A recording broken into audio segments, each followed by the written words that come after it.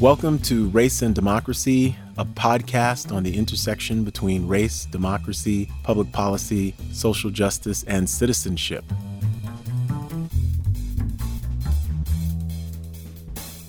We are proud to welcome Sukey McMahon, who's the Strategy Director of the Austin Justice Coalition. She provides leadership for the Criminal Justice Policy Team.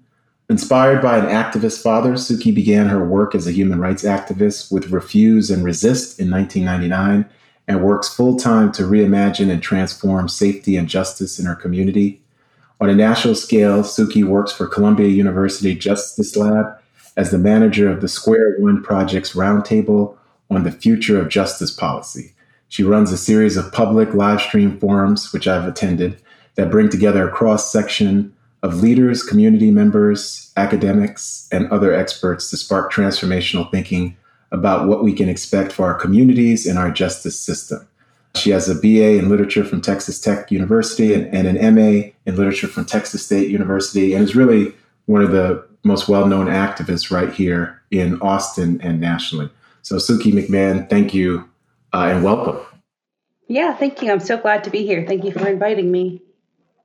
Well, I want to have a conversation about public safety, justice, this year of racial and political reckoning, and what can we do in a policy sense, both right here in Austin and nationally, to achieve racial justice and equity. So I'd start by saying, what is the Austin Justice Coalition's perspective on what's been happening this year? I know you've been in this space for many years, but what is AJC's perspective and advocacies, their hopes, and how does that align with the Austin City Council's recent decision regarding APD funding, a 5% reduction, but certainly certain efforts to invest in mental health, invest in non-lethal first responders?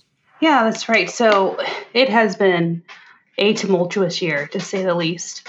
A lot of what's been happening on the national scale in terms of the uprising for racial justice, what happened with George Floyd and Breonna Taylor, has been mirrored locally here as well. We had the shooting death of Michael Ramos by the hands of APD officers, and we were actively looking at that and just the injustice of this man's killing and the immediate moves by APD to justify that killing. And so we started that, I believe that happened in March. So we have very much been having our finger on the pulse of this here in Austin before our own protests started here. And I sense that the community, as this happened nationally and they saw these elements of this happening here in Austin, just came on board in a huge way. So many people were awakened to the injustices that Black people face in their communities. Suddenly, the statistics and the numbers started to ring true and to make sense. And, the reports that APD puts out that AJC ourselves look to as our own data and evidence regarding racial injustice in the areas and policing that are reflective of that, started to become so apparent to everyone else too. It was this terribly glorious moment of reckoning. And we found ourselves taking this up with the council, and they were on board to a large degree. And the communication between ourselves, between the community and the council, was exponential, more so than in other years. And you mentioned the moves that they did to look closely at the police budget. And you're right, they did unanimously vote to move $20 million from APD's budget and to fund alternative forms of public safety. They're also looking to shift other functions from APD as well, such as the 911 call center, to make sure that calls are directed to the right agency, for so long, so many different calls were met with the police response, and that's because the police were answering the phone. Let me ask a question here. When it comes to the details of that 20 million, let's start with the 20 million, even before talking about the 9/11 call center. There's been so much misinformation about that. And this call for defunding the police, which I understand what it means. I've been pushing reimagining public safety just because you don't get as much pushback and people can sort of think about that in a different way. But what does that $20 million reduction mean for all of our public safety? Because there's been a lot of misinformation and people are utilizing and politicizing that in a way that's very, very negative. And you even see the recall Adler buttons, signs, you see attacks on the city council. What does that actually mean, that $20 million reduction? And how does that actually make us safer potentially in the future? Yeah, the recall Adler, that's just been ongoing since he came on board. But the 20 million does not mean a reduction in current policing levels. They have the exact same amount of police officers that they did 6 months ago. So there wasn't a reduction in that element of safety.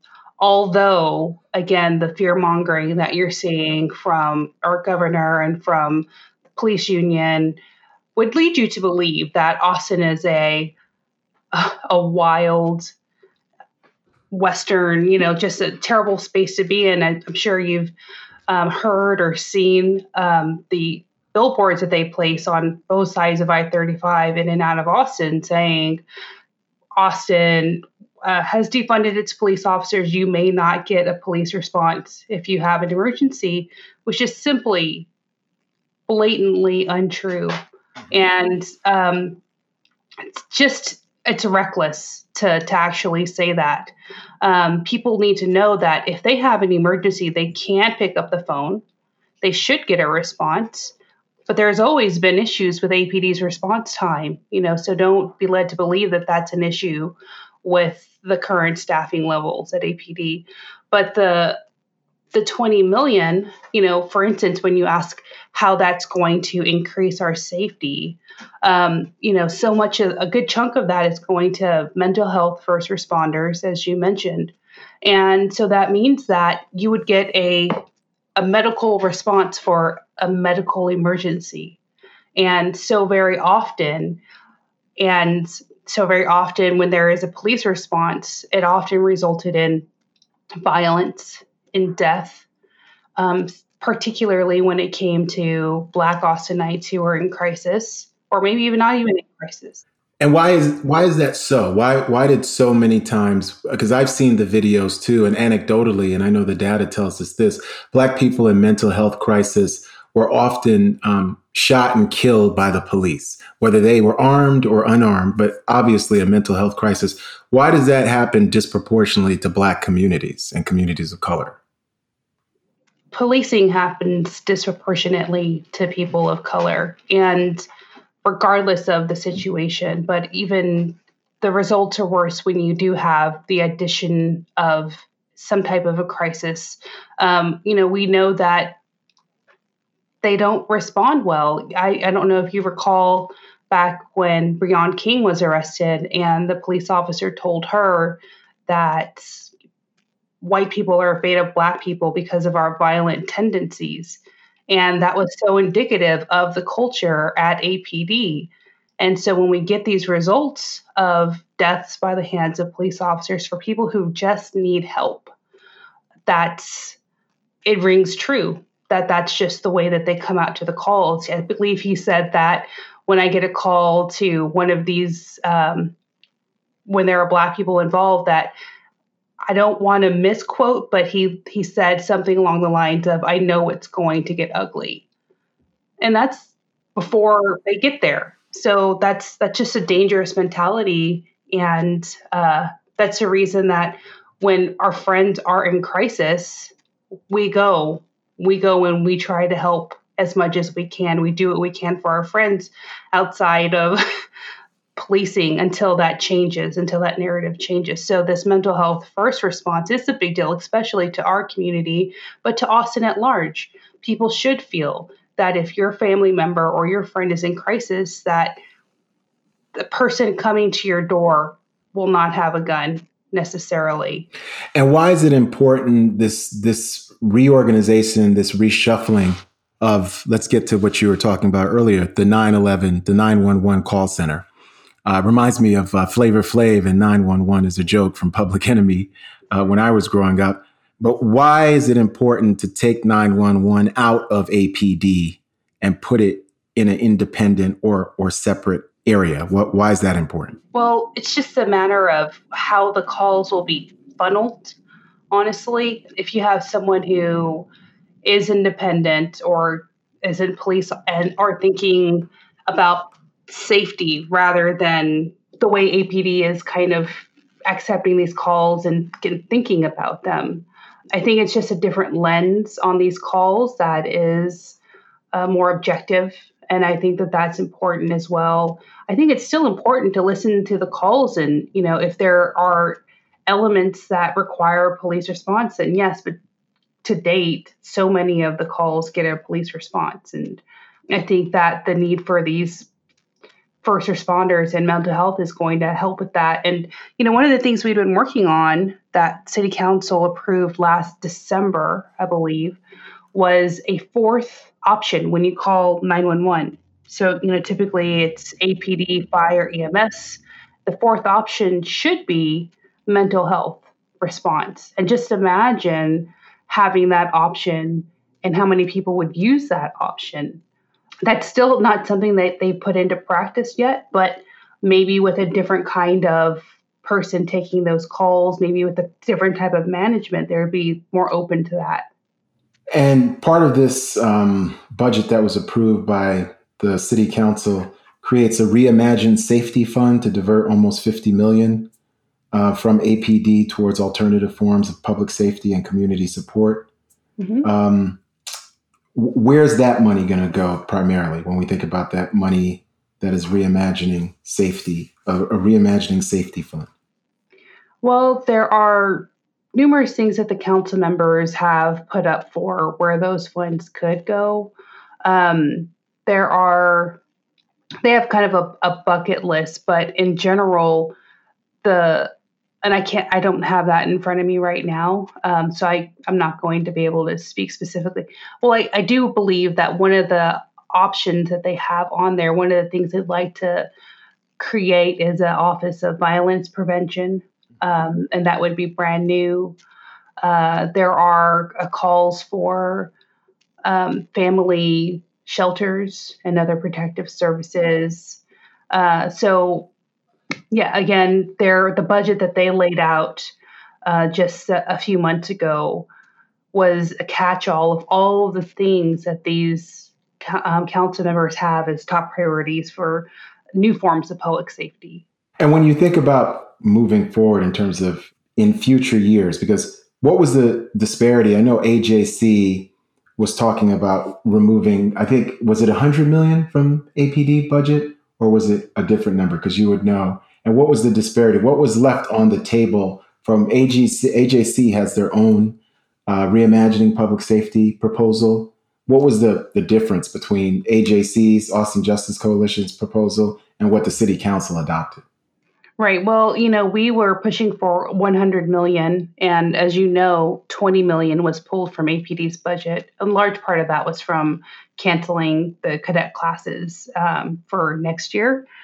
So, yeah, there's a big gap there. But I still do see the benefit and the positivity of the reimagining exercise that they're going to be doing. And there's also a task force right now that's looking at the areas that they're trying to decouple and just looking at the feasibility of all of these things. So I think there's another $130 million that is possibly on the table as well. So I'm not going to ignore that, but right now in the for immediate purposes of repurposing money, it's around $20 million.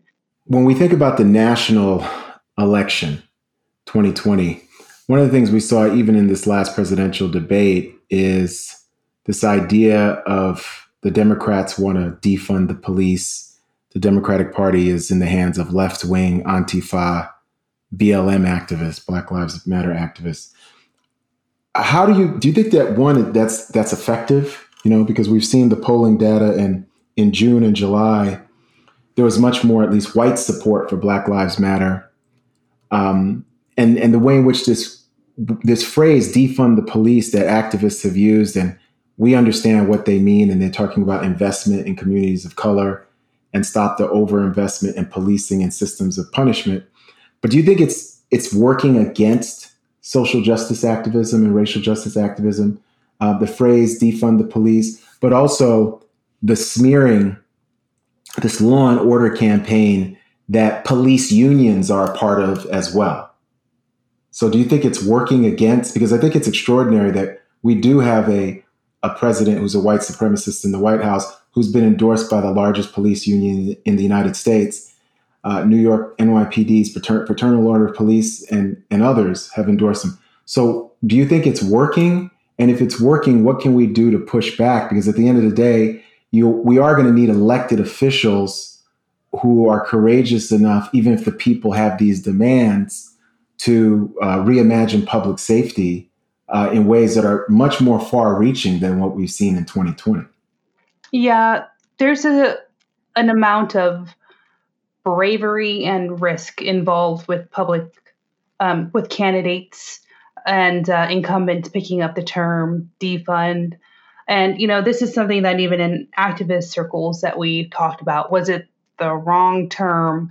Is there another spin that we could put on it? But ultimately, I feel like more that it's an educational moment for the public at large to understand why that word and why not something softer. It's a pretty specific word, and I'm not going to shirk it because it conjures a certain image that I don't think is incorrect. When we're talking about defunding the police, I think that, I guess, maybe more so if you are in activist circles, you do see that as a defunding of the ways in which racism has been propped up historically.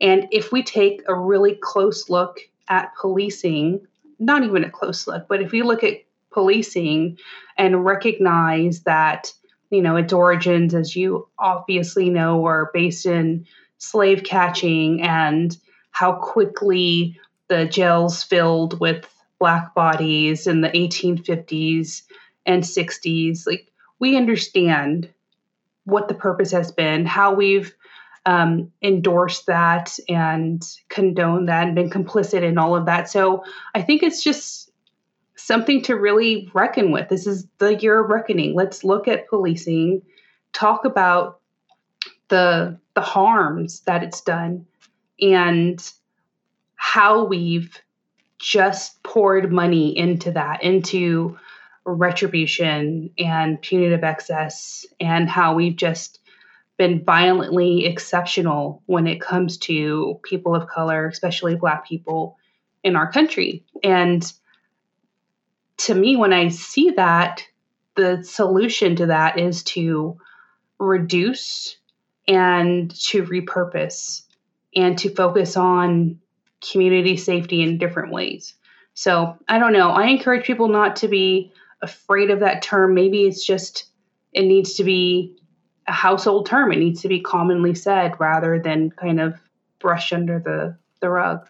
Now, when we think about this idea of training police and, former vice president and presidential candidate Joe Biden has talked about billions of dollars more in training. How effective can that be when we have so many police officers who are online, who are connected to, we know we have reports documented of police officers connected to white supremacist groups, racial terrorist groups. We have Department of Justice reports with police officers in Ferguson and other places saying overtly racist things through social media, email, chat boards. We've got the Fraternal Order of Police proudly endorsing Donald Trump, who's an unapologetic white supremacist, who's telling white supremacists to stand by, to wreak havoc and promote violence this election season. How in the world, if we have 18,000 police departments, 800,000 law enforcement officers who are connected to this system of racism, systemic racism, white supremacy, real racial hatred and violence, and have immunity from any kind of prosecution, how in the world can this ever be fixed? Like how can it be fixed when you have the same people you're trying to transform, or the system has legal rights to kill you? How can it be fixed? And especially when both parties really don't want to admit that there's a systemic problem in law enforcement and the criminal justice system at large. Right. And those are all valid points. And, AJC for years, that was what we did, was we looked at training at APD, de-escalation training, implicit bias training, and we're a part of their makeup and rollout and all of that. And, in the last year, we have stepped away from that because we recognize that to a certain degree, you're not going to train yourself out of racism. We've, even after all of that work that we did in these last years to get that kind of training implemented, late last year, there was the big shakedown at the highest levels of APD involving racism, where you had an assistant chief who resigned, but just after it got out that he was using the N-word all day, and that it was just widely accepted up on the fifth floor that that's just the way he was. And, it launched this whole investigation into racism at APD, which in many ways has been sidelined by COVID. But, there are some real issues with racism at APD.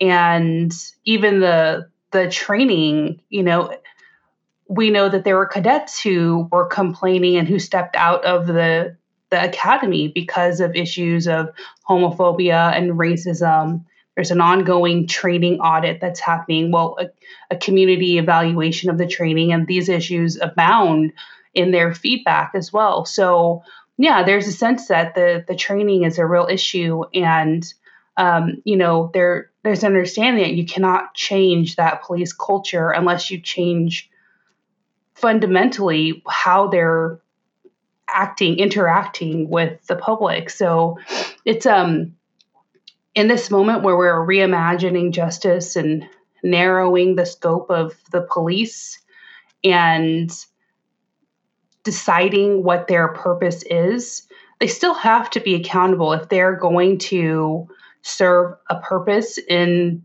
what we deem as public safety, like their purview of it.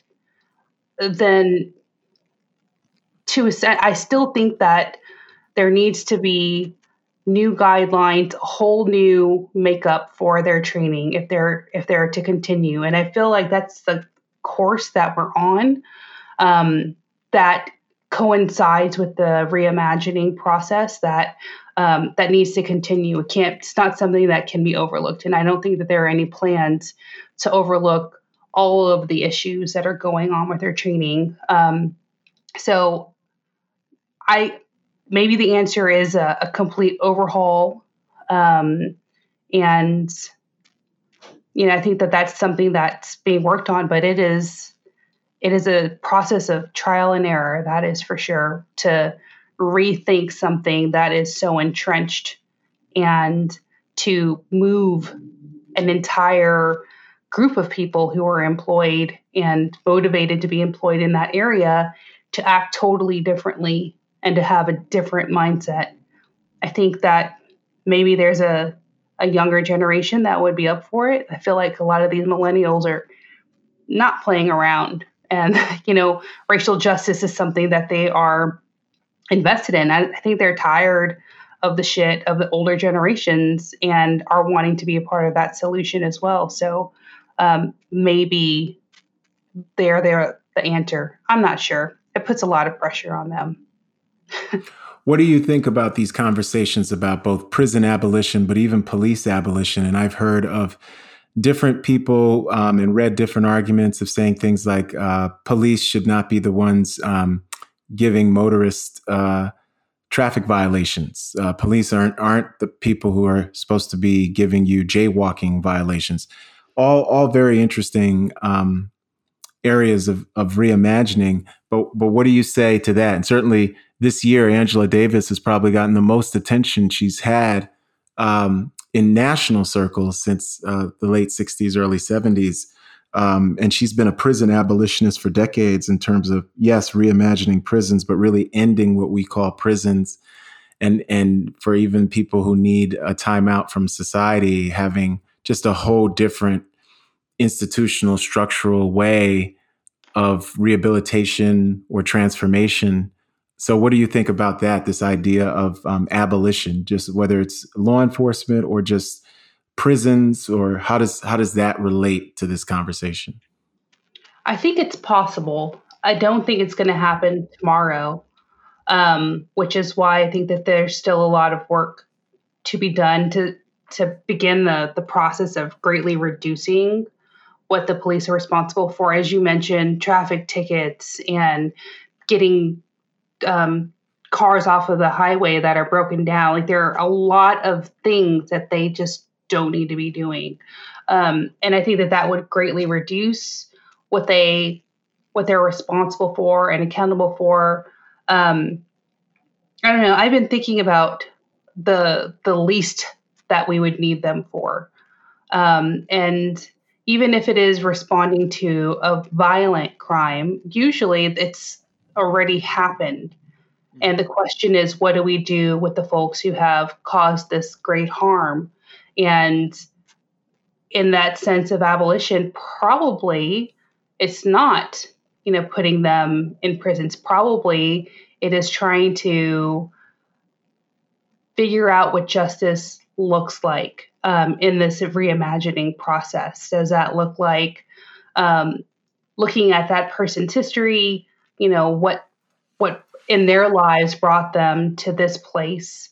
So yeah, there's a lot that can be done there. But yeah, I'm every day I think about, why do we need police?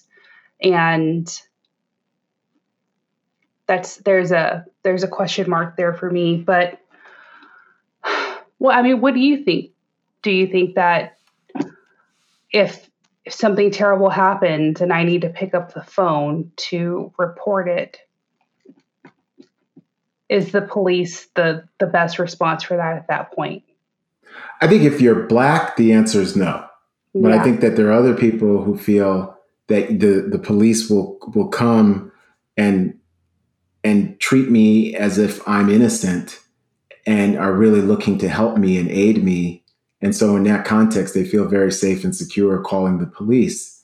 But I think if you're Black, I would say no. And including if you have somebody who's in mental distress, I wouldn't call the police, because as somebody who grew up in New York City, you're right. When violence happens, it happens very quickly. 99.9% of the time, the cops are not there.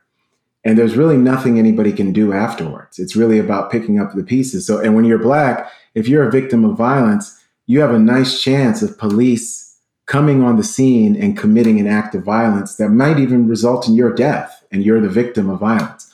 So I just think that, I think in New York City, it's interesting, having grown up Black in segregated Southside Jamaica, Queens, and parts of Brooklyn, we knew not to call the cops. So a lot of what the narratives that I see where people are like, I can't believe it. I just can't believe they did this to me. I'm always usually, I feel very empathetic, but I'm also like, wow, this is a much different experience than I had. Like, we knew the cops were not your friend, and you never call the cops, right? Because like you said, the incident would be over. So you just had to pick up the pieces and look for justice for yourself, and not even a vigilante, but just come to terms with whatever happened. The cops weren't going to save you or protect you.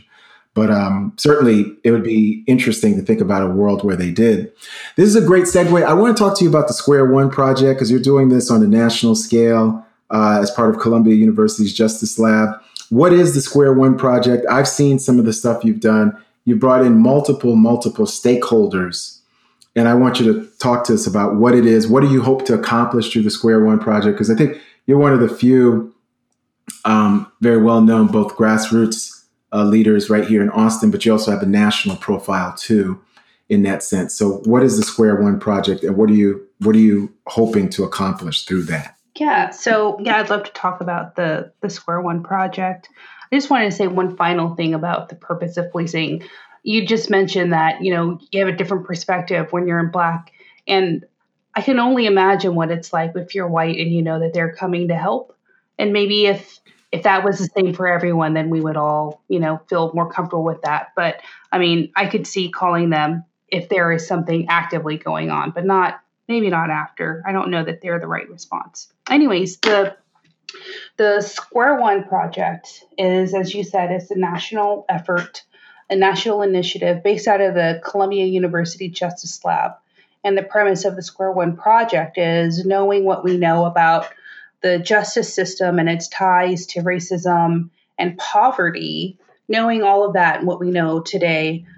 If we were to start from square one, what would we do differently? How would we end our reliance on policing and incarceration and move towards something new? So our charge is to develop a new vision of safety, to provide new leadership in regard to that. And over the course of these last 3 years that we have been active, we have convened a couple of hundred people around the country in these roundtables, of which I'm the manager. And the roundtables have followed somewhat of a story arc. No two of them are the same. We began, we always team with an HBCU or a Black-centered institution.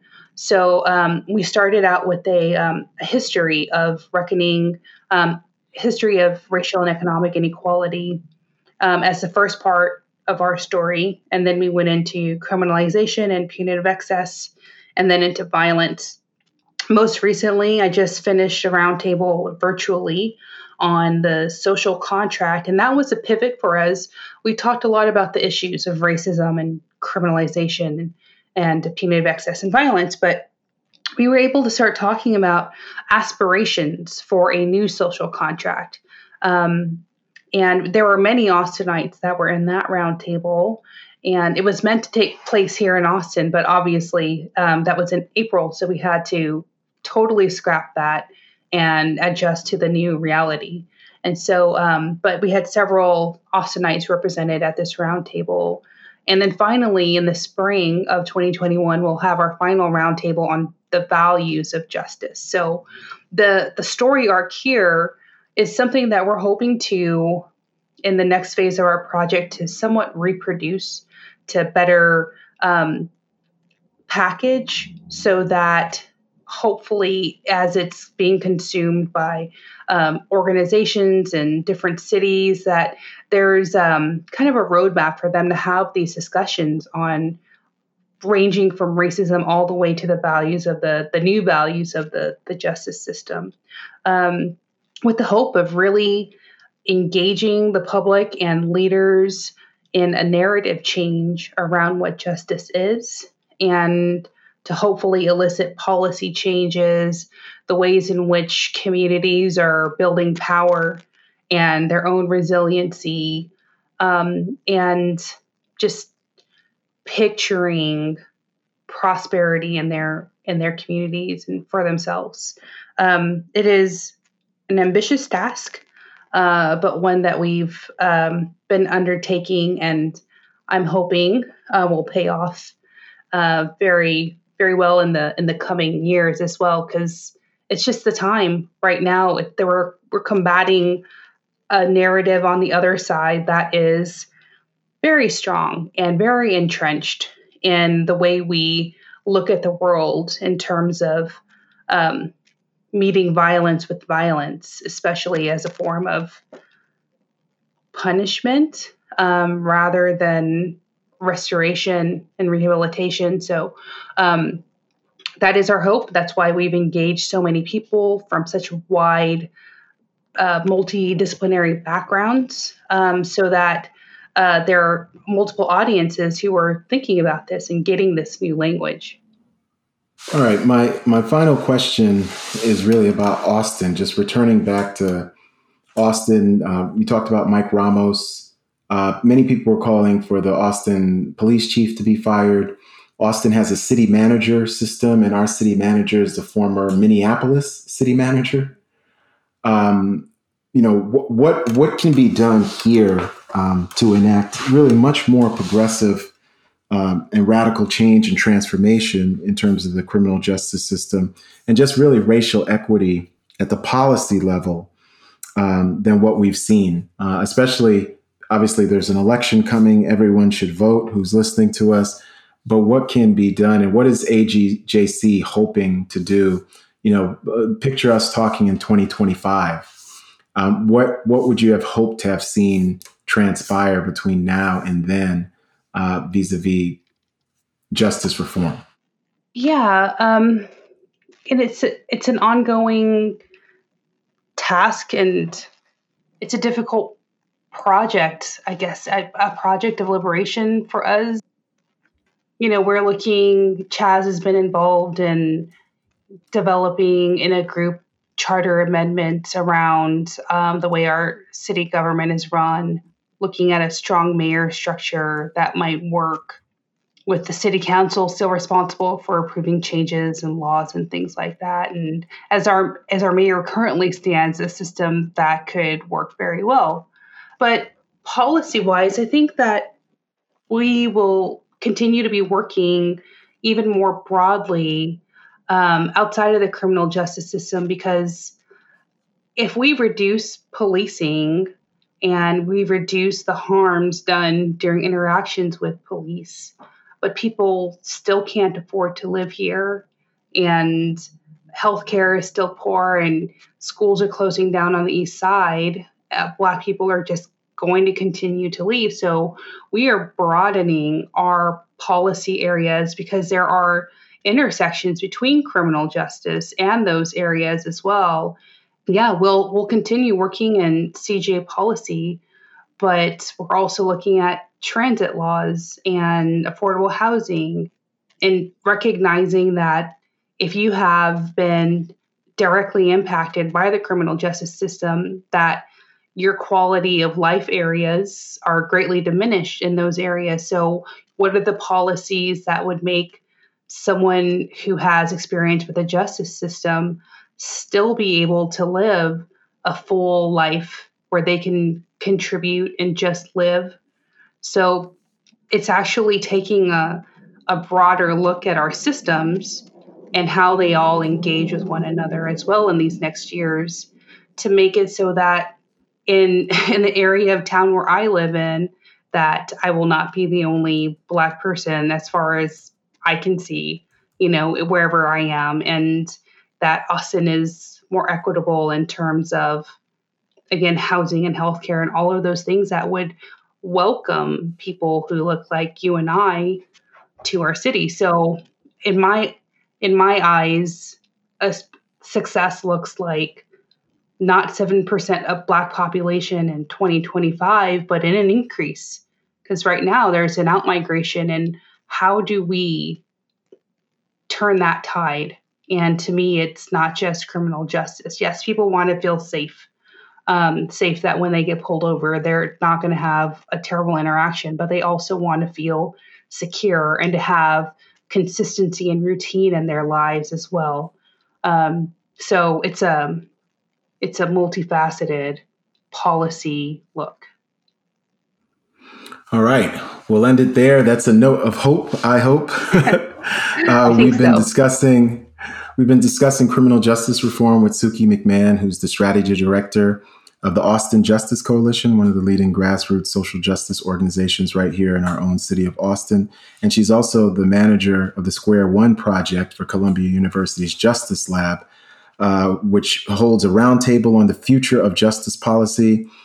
They do many, many events. I would suggest people look up the Square One Project at Columbia University. They bring in a series of thought leaders, grassroots organizers, scholars, academics, policy experts, and in a wide-ranging way, they talk about the future of the justice system.